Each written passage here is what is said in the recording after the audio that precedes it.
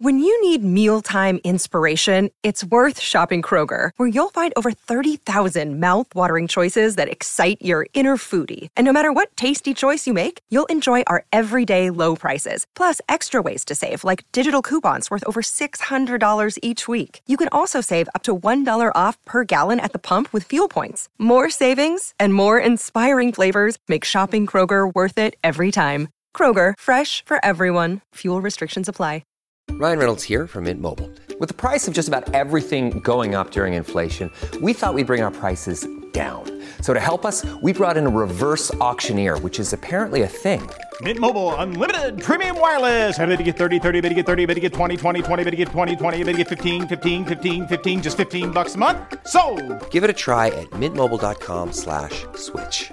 $45 up front for 3 months plus taxes and fees. Promo rate for new customers for limited time. Unlimited more than 40 gigabytes per month. Slows full terms at mintmobile.com. Welcome to the only daily podcast focusing on compliance news of the day. Each morning, start your day with a cup of coffee and Tom Fox, the voice of compliance, to hear about 4 of the top compliance, corruption, or leadership stories you will need to start your day. The Daily Compliance News is a production of the Compliance Podcast Network.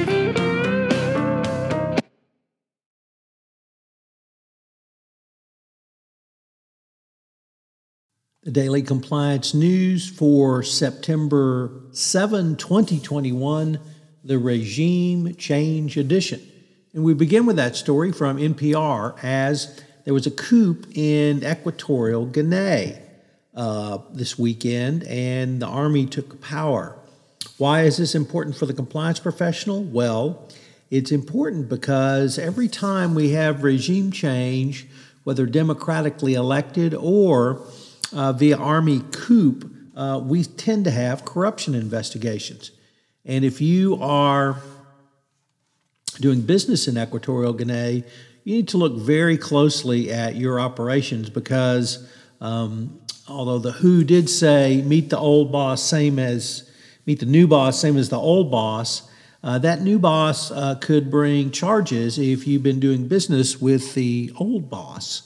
And it's something we've seen happen many times in the compliance enforcement regime. And indeed, the Guinea Army could just send information to the United States, perhaps even trying to get a bounty through the SEC. So if you're doing business in Guinea, you need to take a look at your operations and make sure you've got a clean head. Next up from the Wall Street Journal, Andras Barkow has become the new head of the International Accounting Standards Board. In an interview with Mark Maurer, he outlined his priorities going forward. He took the helm back in July, and the organization sets international financial reporting standards, or IFRS, that apply in more than 140 jurisdictions around the world, although not the U.S. He sees the most pressing accounting issues for the IASB is intangible assets, such as brands and patents, have come up many times. They're obviously growing in importance, and many jurisdictions have moved from a manufacturing world to service-oriented world. The second is the growing gap between book value and market value for many service-oriented firms. Providing clarity and transparency is a driving force in that area as well. From the New York Times, in the return to work imbroglio, it says that you might not be returning to the office until 2022.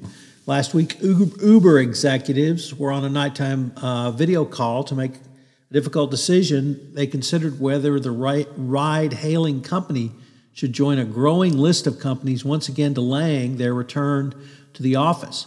They announced that they would postpone their reopening from October 25 to January 10th. And the HR director at Uber said this was the hardest crisis she has ever had to face. And when you think about that coming from the head of Uber HR, you know that really says something. So you need to think about what you're going to do for return to work, vaccination status. Obviously, it's going to be critical. Incentives or sticks in the case of Delta Airlines to get people to become vaccinated, all important questions. And finally, we had a record-setting weekend from Shang-Chi, the latest new Marvel action hero and the first Asian hero. So perhaps the movies are back, and that may be a harbinger of things to come. The Daily Compliance News is a production of the Compliance Podcast Network and a proud member of C-Suite Radio. Thanks so much for listening. I hope you'll join me again tomorrow.